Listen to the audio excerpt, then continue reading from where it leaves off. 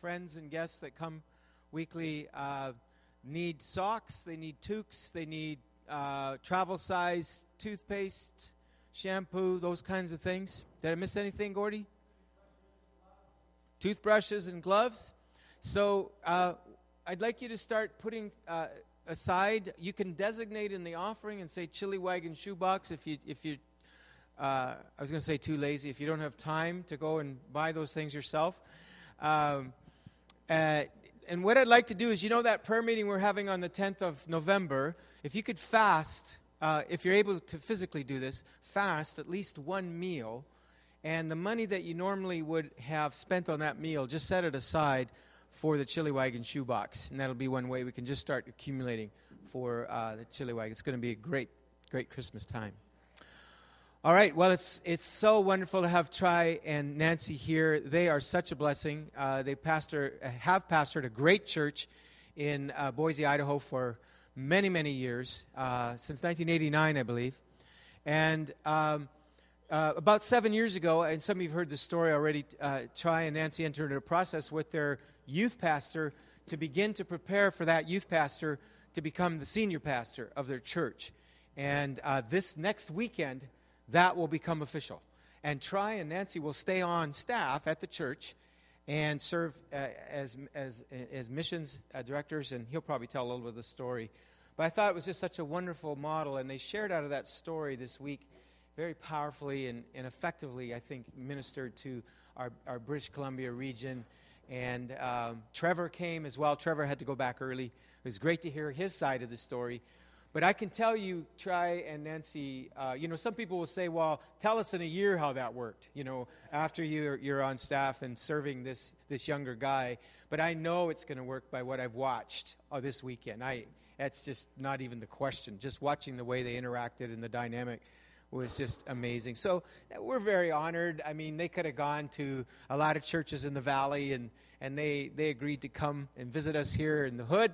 And we're blessed. And I want you to give a warm Vancouver welcome to Tri Robinson. Come on, Tri.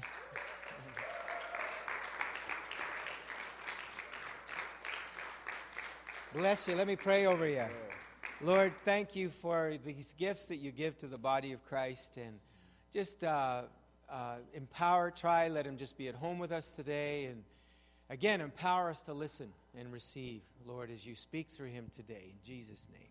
Amen. Amen. Thank you, Gordy. Well, I love you guys already. I'll tell you that. This has been rich.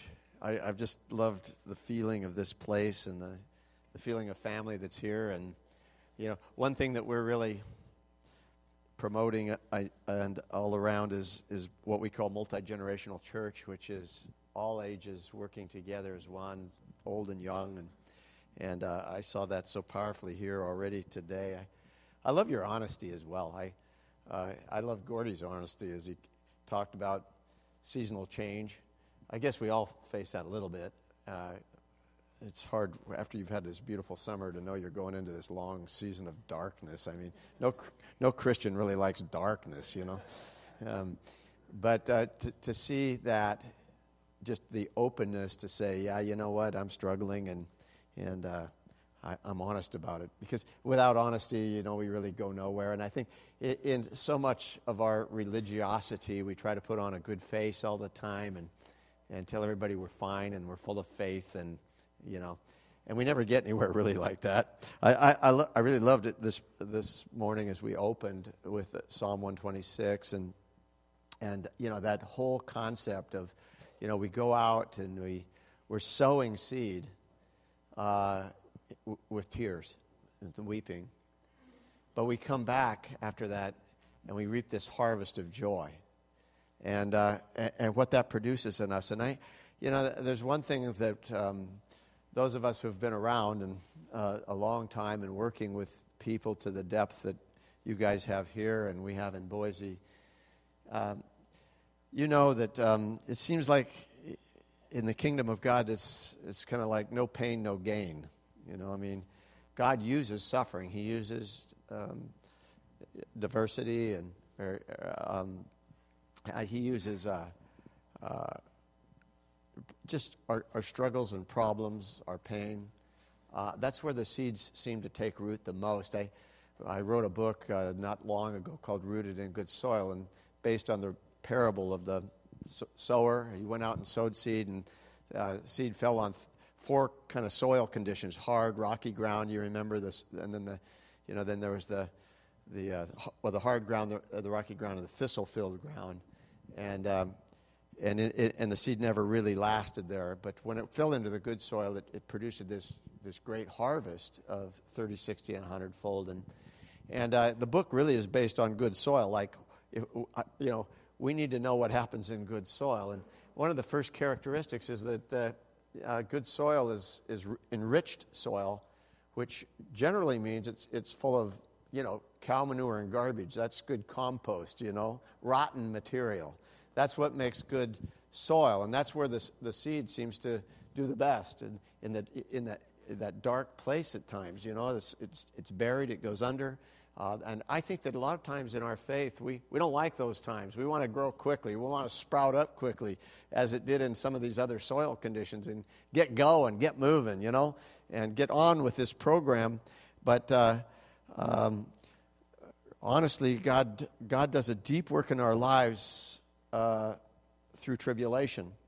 And there's passages in Scripture, because I always had this idea when I was going to come to Christ. This was quite a long time ago, actually, that everything was going to be perfect after that, because that was sort of the promise in the era that I came to Christ. It's like at that point, your whole life is perfect, your marriage is perfect, your kids grow up, they love Jesus, everything's, and I was pretty disappointed, actually, to find out that that wasn't particularly the case. I found out that actually, and sometimes things got worse, for a while. But out of it came this joy in my life, a richness and a depth that I don't think I could have ever gotten any other way than experiencing God in the midst of the tribulation of life and the realness of life. But I also remember in those days reading some of these passages in Scripture, especially this one in James. I go, what in the world is this doing in the Bible? I'm sure you're pretty familiar with it. James chapter 1, I'll start in verse 2, where it says, "Consider it all joy, my brethren, when you encounter various trials, knowing that the testing of your faith produces endurance, and let endurance have its perfect result, that you may be perfect and complete, lacking in nothing. But if any of you lacks wisdom, let him ask God, who gives to all men generously and without reproach, and it will be given to him. But let him ask in faith, without any doubting. For the one who doubts is like the surf of the sea, driven and tossed by the wind." Now there, that all of that kind of confused me. But first of all, consider it joy when, really the compost, which is basically, animal manure, when all that comes upon you, consider that with joy, knowing that it's going to test your faith, that it's going to produce endurance, and that endurance is going to have its perfect result, that you may be perfect and complete, lacking in nothing. You're going to come into this victorious life with Christ out of it. But then it talks about this faith thing. So you have to ask God. He's going to give you wisdom, and you have to ask Him, but you have to ask Him in faith. But it has to be absolute faith. Otherwise, if you're doubting, then it's going to be like the shifting sand. And I go, boy, I better not really be honest right now, because there are times when I am in the middle of the manure of life. And I'm trying to put on a good face. I'm trying to say the right things. But in my heart of hearts, I'm really honestly wondering, can God get me out of this? Have you ever, well, I won't ask a raise of hands. Yeah, there you go. Because the truth is, if we're honest with ourselves, I need to cultivate faith so that I could actually say this, because I'll tell you, there's times when things are going really rotten in my life, and I want to walk in steady faith that God is really going to get me out of this and really get me through this and get me to the other side of this. But it's pretty tough sometimes to really stand in that. And faith is something that's cultivated in our life. It's something that comes in the journey. And so when we come to Christ at first and we hear these things and we feel immediately, I did, convicted, actually almost condemned, and when I was around other Christian people, especially in those days where everybody was sort of name it and claim it faith, I was embarrassed actually to say that I had doubt. I was suffering. I was struggling.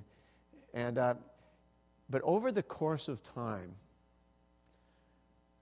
and some of this we just have to almost learn on our own, don't we?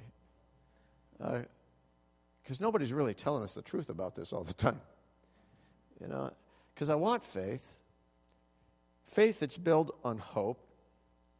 Faith is the assurance of things hoped for. It's interesting. It's and the substance of things unseen. Now, think about that. Faith is the assurance. That's like assurance. That's solid. It's assurance. I'm assured. I know. That's assurance.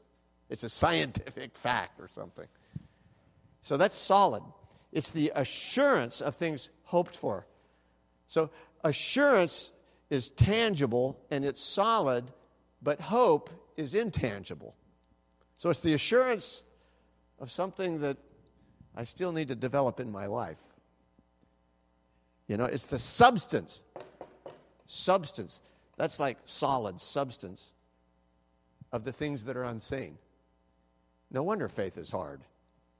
You know what I mean? It's this battle between what we're assured of, but yet what we aren't totally what we yet don't totally understand. And the only way we can actually come into the understanding of it is just walk it out, tenaciously, with endurance, through those hard times, always looking to Jesus.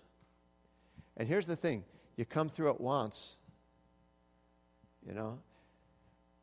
and you go, wow, Jesus was there. And God's people were there.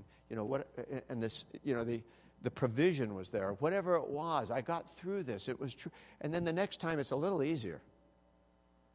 It's not quite so, it's not quite such an unstable feeling time because you have that assurance now because you have something tangible to hang on to. Last time I went through trials in my life, in the midst of it, God taught me a lot of stuff about myself. He actually built my faith, and He was there. Ultimately, He was there. And then I can get through better and easier the next time. I want to take you to Romans 5. It's another passage, very similar actually. Romans 5.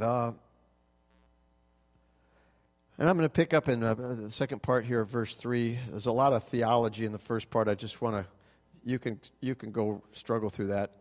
But it really talks about God's grace and His mercy on our lives. And then He says that we also exult in our tribulations. Tribulations means trouble. And by the way, remember what Jesus said. He said, it was actually a promise. He said, in this life there will be tribulation. But He says, then fear not, because I'll be with you. So there's the two sides of it. You can be guaranteed of one thing. In this life, you're going to have trouble. There's no perfect world. So that's a promise. But fear not. I'll be there with you always. And that's also a promise. And so we're working through these two dynamics in our life constantly as we walk through this journey, saying, how does this work? And it's confusing at times. And there's times where it's gray around us and we can't quite see. We're like in this fog. And so we have nothing to lean on now. In those moments and times of confusion and frustration, there's nothing to lean on except a promise that God makes to us that He's going to be there with us and that His word is true and that we are going to get through. And in the end, we're going to come out with joy, and even in harvest. Amen. And so here we have, we also exalt in our tribulation, knowing that tribulation brings perseverance, similar to what James said. And the perseverance, proven character, and proven character, hope. And hope doesn't disappoint us because the love of God has been poured out within our hearts through the Holy Spirit who was given to us. So there's this process that Paul is laying out for us that takes us ultimately to this place of incredible hope that never disappoints. You know, it's faith is the assurance of things hoped for. We come to that place where our hope becomes real. That belief. Now, what we're hoping for ultimately is that this is true. Because if this is true, it's good news. That's why it's called good news. Because this will bring to us maturity, endurance, where we aren't like those plants that, you know, kind of sprout up and fade away. I've watched that so much in the church. You know, I call it a hot flash. There's some people here know what that means, a hot flash, in my generation. But a hot flash, but what we're looking for is a long, slow burn. You know, something that just keeps burning and burning and burning throughout our whole life. The love of God is just burning in our hearts through our whole life until we finally come to the end of this life and enter into the fullness of what God has to us, even in eternity. You know, one time, when I was, actually, before I met Nancy, in fact, we aren't 45, but we're 42 years now. We just celebrated our 42nd wedding anniversary. So that's pretty good. Not the record in the room, but it was pretty good. And before I met Nancy, I was on a college campus. I was trying to get my commercial pilot's license. I was thinking about being a commercial pilot at the time. And I had to build up hours of flying hours, you know, and so, but I didn't have a whole lot of money. But I was in Idaho, where things were pretty inexpensive, and especially in those days. And I went out. I was renting airplanes so I could build up hours flying around, you know, because you have to have so many hours. You had to have 700 hours to get a commercial. I think maybe it was 300 hours in those days, but it was a lot of hours flying an airplane. Very expensive, even in those days. Because you had to rent planes and put fuel in them, and, you know, an hour cost quite a bit of money. And so I went down to this one old airport where it was a crop duster strip, and there was an old 1944 J3 airplane on the side of this thing that had a for sale sign on it. I thought that would be very cool. $1,200 for this airplane. Well, not today it wouldn't be that, but now that same airplane is actually flying around in an air museum right now, but not to my benefit. But as soon as Nancy and I had children, Nancy decided flying was too risky for me to be flying, and so there went the airplane. But I had a lot of fun for a while, and so I had this old airplane, an old 1944 J3 Cub. Old Piper Cub, and you sit one behind the other. It flew with a stick. It had a couple of instruments in it, and sometimes they even worked, you know. But one thing it did have, it had an altimeter and an airspeed, and that's pretty much what you needed. And there was a little sign on the kind of the firewall, like where all the instruments were right there. There's a little sign there that I never could totally understand. It says, "Do not exceed 14,000 feet." On this thing. And now I'm 21 years old, see? You give me a sign like that, and I got to find out why. Yeah, so anyway, I had a roommate in college. We were down in Idaho, and it was just big rural land, you know, just open rural land with mountains. We were in a valley with mountains on both sides and a river running through the middle, the Snake River. And so one morning, it was very cold. Airplanes love cold air. They have better lift in the cold. The molecules are closer together, and they fly better, and especially old planes like this. And so one cold morning, we get out, and it's a beautiful morning, crisp morning. We get out and decide to go flying this one morning, and I'm jumping in this airplane, and we fire this thing up. You used to have to prop it. It couldn't stop it for inside. You had to go outside and pull the prop down, you know, and we get the thing all warmed up, and we take off. It had no heater in it either, so we'd like have to bundle all up. And anyway, we were flying, and boy, this thing, because it was such a crisp, cold morning, and it's funny because I had named my airplane after my sister, who had been named after my grandmother, who was named Hope. And so anyway, I had the name Hope written on the plane. That's what makes me think about this scripture right here, because it's all about hope. And so anyway, I get in this plane and I'm flying, and boy, this thing's just like flying. It's just gaining altitude more than ever normally because of the density of the air, because it's so cold, and it's just going up and up and up, and it's just like all of a sudden I'm at 10,000 feet, and the ground was about 2,500 feet. So I don't know if you know feet. We do feet. And it's always a problem.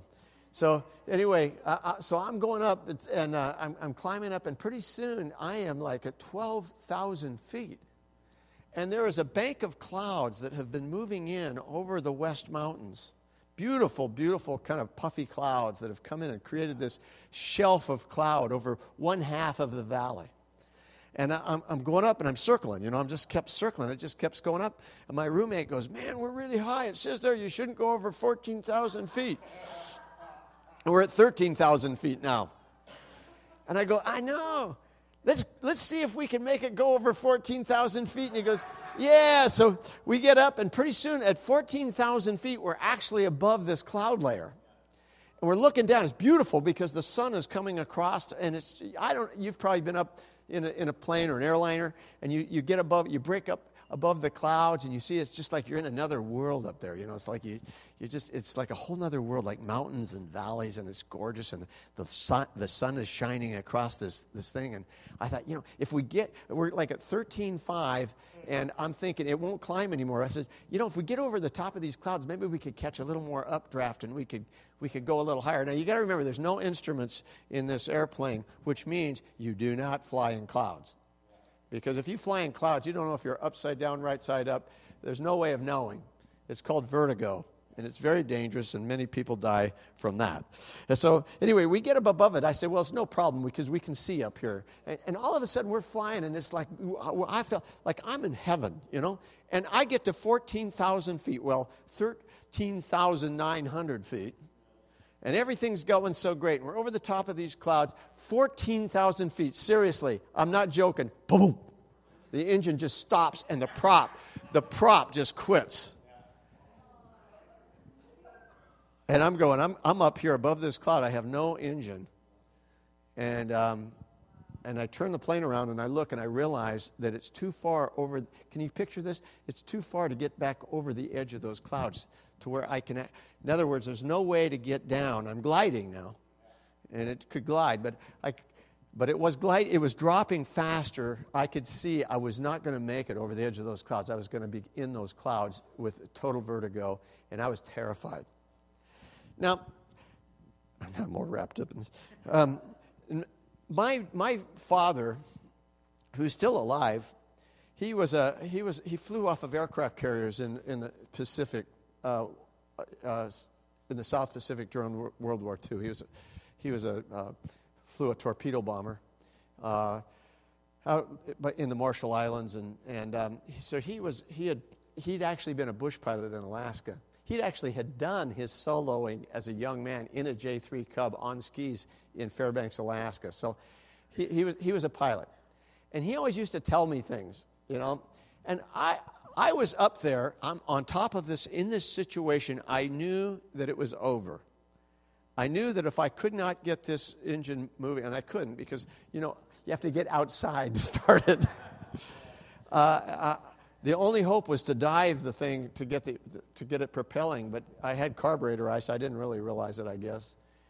But I remember him telling me something like a couple of years before, and his words came back to me in that moment. Words that actually ended up potentially saving my life. And he told me this. He said, if you ever get above clouds and you have to come down through clouds, I don't know why he told me this, probably because I was 21, he thought I needed a little wisdom. But he said, if you ever get above clouds and you lose your engine or you have to come down through the clouds, don't ever try to fly through the clouds. You will end up upside down, inside out. He said, so what you have to do is you have to pull your plane into a very scary maneuver called a spin. And a spin basically is turning your airplane into what is very similar to a leaf falling through the air. And the way you do that is you pull it into a dive until all of the airfoil is broken off of your wings, and literally the airplane will start falling out of the sky. And what you do then is you pull the stick back into your lap. In another airplane, it would be the yoke. You'd pull the wheel back. But the stick in this case, you had to pull it into your lap, hold it in your lap, and push one rudder all the way over as it stalls, and the airplane will turn over and go into a nosedive, but it will start spinning like this. The one thing about a spin is if it holds in that attitude, it will never build up too much airspeed that it'll tear the wings off, and it will always stay in that attitude. So he says, if you ever get in this situation, you pull your plane into a climb until it loses altitude totally and starts falling, and then you pull it into the spin maneuver, and you stay in the spin all the way through the clouds. When you come out the bottom of the clouds, you can right the airplane and you can fly again. And I remembered those words, the words of the Father. I took it as a promise. It's the promise of the Father. Now, my roommate, he was a non-believer in my father. I mean, he didn't know anything about flying, and he'd never heard that promise before. And he was terrified, especially when I pulled this thing into a dive and the thing started falling out of the sky. And he started screaming at me, actually hitting me on the back. He goes, what are we doing? What are you doing? I mean, he never had been in a spin before. I had. So I understood that part. And we were going down, and all of a sudden we entered into the cloud itself. Now, I was in this cloud, and I tell you, and I know maybe you've flown through a cloud in an airplane before. You know you can't see a foot. It's like a deep, deep, dense fog. You don't know where you are. You don't know if you're right side up, upside down, inside out. You don't know. The only thing that I could bank on was the fact that my Father's promise was true, and I was still in a spin. I was still in this one attitude. And so I was spinning through the clouds, and I don't know if you've ever had an experience when you're in the middle of a trial in your life, a minute can seem like eternity. You think you're never going to get out of this situation because everything around you is gray and it's mixed up and you're confused and you're disoriented. It might be a financial crisis. It might be that you've just gotten some really bad news about health issues. I don't know what it is. It might be a family member dying or maybe has died. And all of a sudden you find yourself in this situation where you're disoriented. You've never been there before. You don't know what's going on around you. And you feel so incredibly helpless, you don't know where to turn except one place, and that is to the promise of the Father. Lord, you said you would get me through this. And you said that I could sow seeds in weeping, but you would bring me out the other side in joy. You said that my trial, as I lean on you and trust in you and believe in you as I go through this trial, that it'll develop endurance and character in my life as I, in the end, learn that you really were there and your word was true.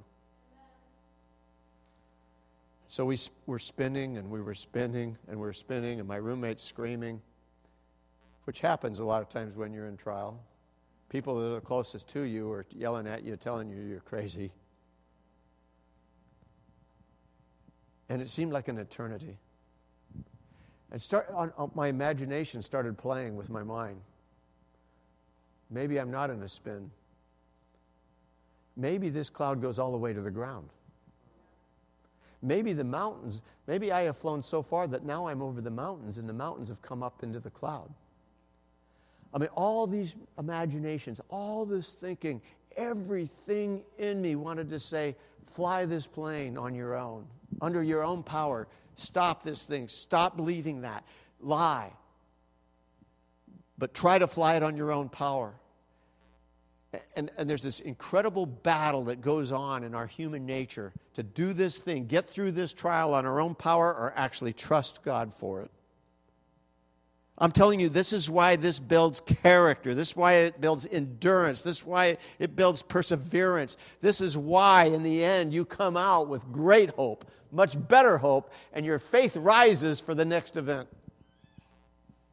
Because there will be another one. And we spun, and it seemed like an eternity. And again, if you've ever flown and you're coming in and you're breaking down through clouds, sometimes you're kind of looking out the window and you see a whiff and you see the ground for a moment and then it closes up again. I don't know if you ever had that experience, but you kind of like hit a little spot, you can kind of see the ground. And I remember that moment when all of a sudden I just got a quick glimpse. And I could see for a second, I could see the Snake River below me. I knew there was ground between me and the cloud, and I knew that I wasn't over the mountains. And I had that hope revived in me. And then it closed up again. And then it opened again. And then I broke out the bottom. It was an amazing thing, too. When I broke out of the bottom, I let the stick go. I let it relax. I righted the rudders on the airplane, and the plane righted itself. And the engine started. And then my roommate says, "Hey, let's go do that again." Now he was a believer, see? I said, "No, I don't want to test God."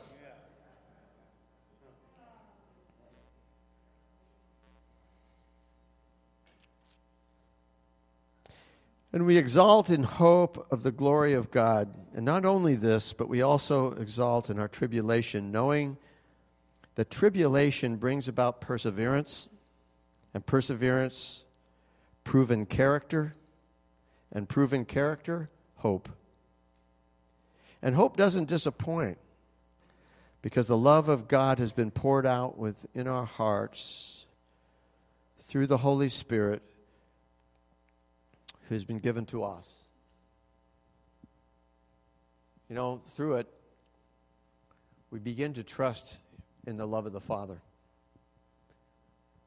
We begin to understand the fact that He really does love us and that He really is there for us. And the more we go through the tribulations of life, the more our hope is built. But I'll tell you, it takes time to trust God, in all honesty. It takes time. It doesn't happen quickly a lot of times. That's why we can't give this journey with God up easily.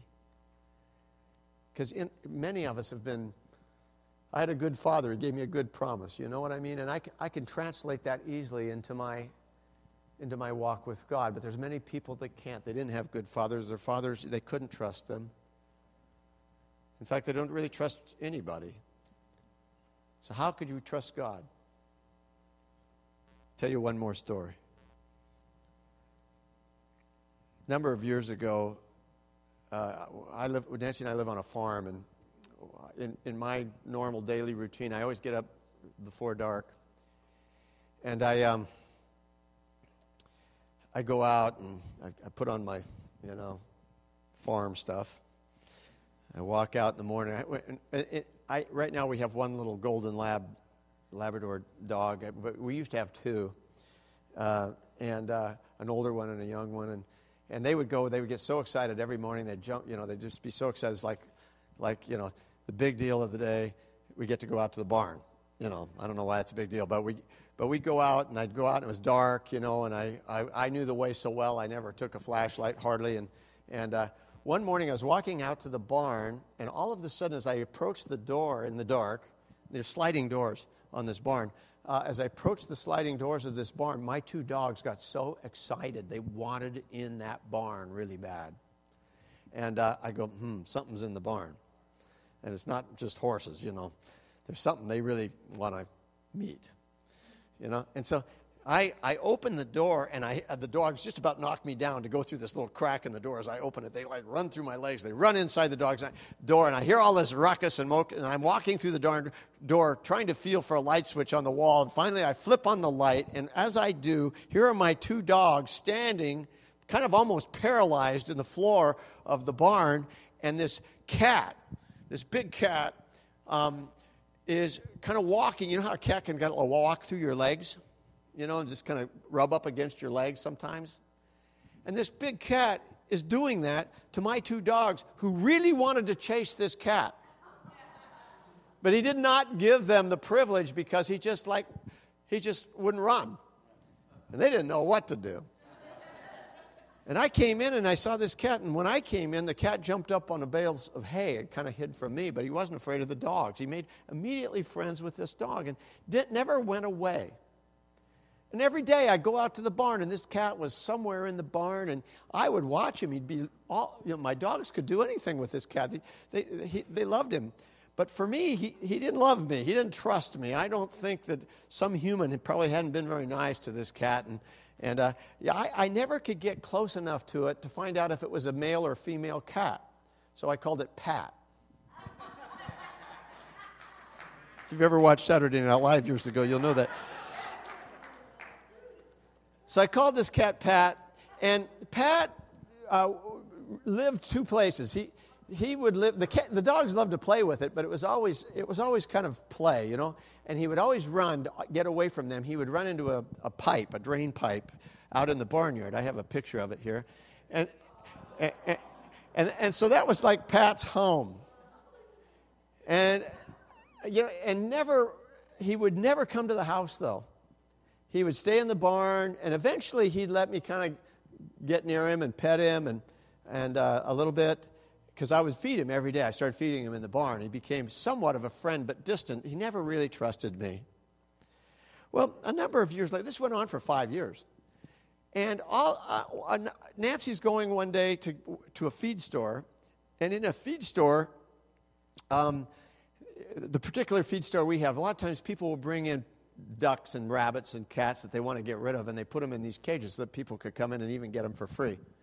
Well, then there's one cage. She's walking by one day, and all of a sudden this little hand reaches out and grabs her on the side, and she looks down. It says this little Siamese kitten with its sister, which both ended up coming home. She calls me and said, "Well, I couldn't just take one. They're like they need each other, right?" So all of a sudden we have these two cats, which eventually we gave one of the two away because they grew up and didn't need each other so much. But we did keep this one little cat, and his name was Max. And we'd never really had a house cat before, actually. We were living on a farm. Mostly the cats were outside all the time, catching mice and what cats are supposed to do.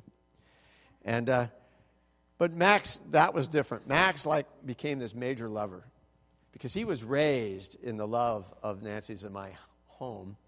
And so he'd come and he'd lay on my lap in the morning when I'm doing my devotions, a little Siamese cat, and he and I became good friends. Well, that's not the picture yet. Okay, just a minute. Hold off on that picture. So, one day, finally Max grows up to the point where he can go out, and roam around and start hunting like a cat should and normally does. And he finds his way to the barn. And eventually, Max runs into Pat. Now, I thought this could really be bad. I thought Pat would probably just be, who knows, he's a barn cat. And I didn't know what was going to happen. But Max did the same thing to Pat that Pat had done to the dogs. He befriended him right away, and he brings, one day, all of a sudden, Nancy's looking out, and Pat the cat, for the very first time, is standing outside the door with Max when Max wants to come in to get fed. And so she feeds him outside the door, and he likes that, like real cat food, like canned cat food. He goes, there's a different world Max has than I have. And all of a sudden, after about a week, he comes in and he eats with Max at the kitchen sink. But he sees us, and he kind of runs under the table or under the stove until we let the door out, and he'd run out because he never really fully trusted us, and specifically didn't trust me. And one morning, I was doing my devotions. I was sitting in a chair every morning. I sit in my chair, and for some reason, Max hadn't found my lap yet. And all of a sudden, I'm sitting there, and I feel this thing on my shoulder, and I'm looking back thinking it's Max the cat, when all of a sudden, Pat walks over the top of my shoulder, down into my lap, curls up, and lays in my lap. And that's this picture. It took probably 5 to 6 years before Pat came to a place that he would trust me and literally would find his way to the lap of the master. And now he's there every morning. Trust takes time. Especially if you've been abused in your life. if you've been hurt, if you've been rejected, if you've been abandoned. It's hard to come to this place where you could actually come to a place of actually allowing the Father to love you. That you could literally lay in his lap and feel his love and trust the fact that he's not going to ever do anything to hurt you, but only wants the best for you. That's the end product of hope. Because that is the hope. Because that's the relationship God wants to have with you. Now and for eternity. Let's stand.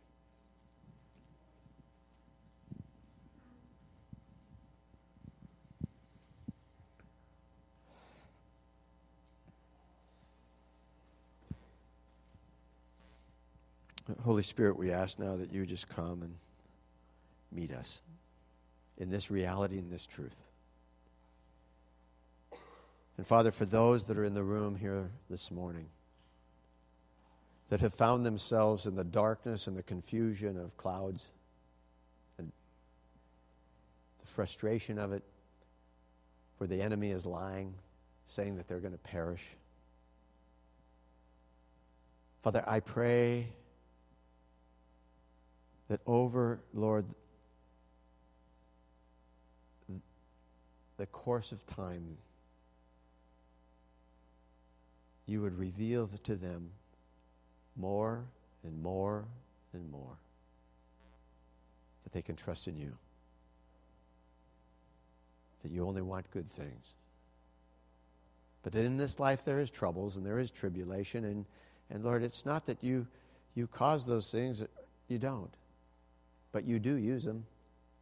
You use them to build us and to build our character and build our hope and build our faith, that we would learn to fully come to that place where we would curl up on your lap and receive your love for us. And I want to just pray this morning, Lord, for those that are here that are in trials right now.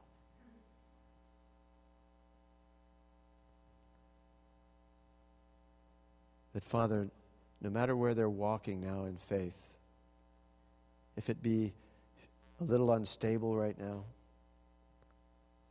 that, Father, that you would build trust in them, and out of that hope, and out of that faith, and out of that victory,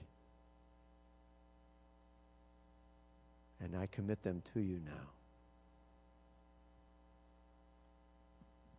I want to pray, if I could, just pray for you specifically. If you're here this morning, I mean, you know, you are in the clouds right now. It could be relationally, medically, for some reason, just circumstances in your life. You need God to get you out of this. And if that's you, I just ask you just to raise your hand where you are. And I just ask that you just receive this now.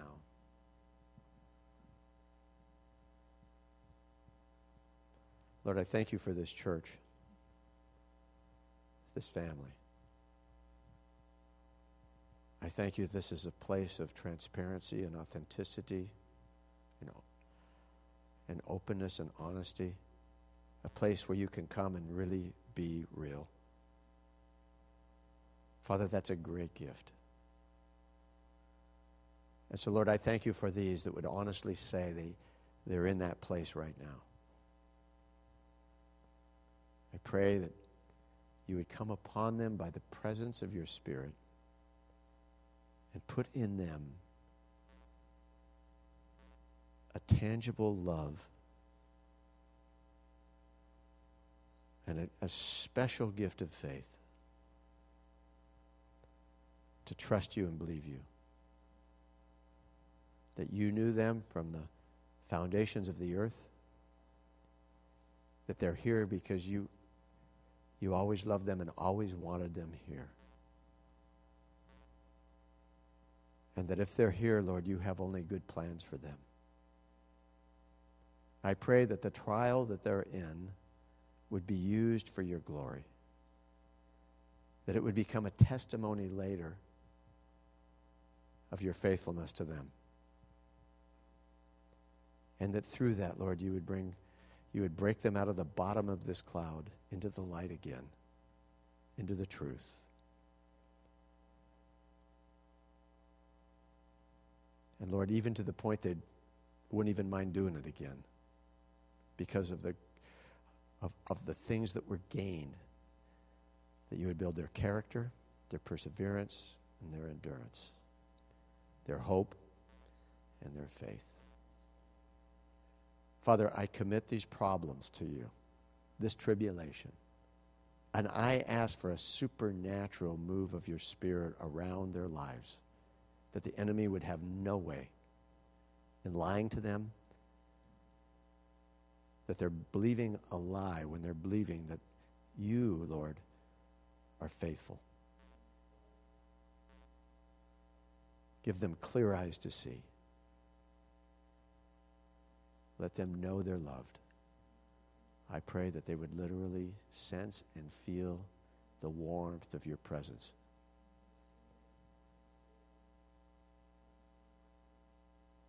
I pray that you would use this trial in their life for the cause of the kingdom and for all those that know them, all those that surround them, that their testimony of victory would bring others to know you as well, even as Max the cat brought Pat the cat to the Father's lap. Let them be an evangelist, Lord, proclaiming that you are a good God. I thank you, Lord, for all you're doing in our lives, through the good times and the bad times, the hills and the valleys, through the sunshine of the summer and the darkness of the fall. Bless them. In Jesus' name, amen. Thank you, Lord. Well, God bless you guys. If you need more prayer, I'm sure there's folks here that love to spend some time with you and pray with you before you leave today. It's been a privilege being with you.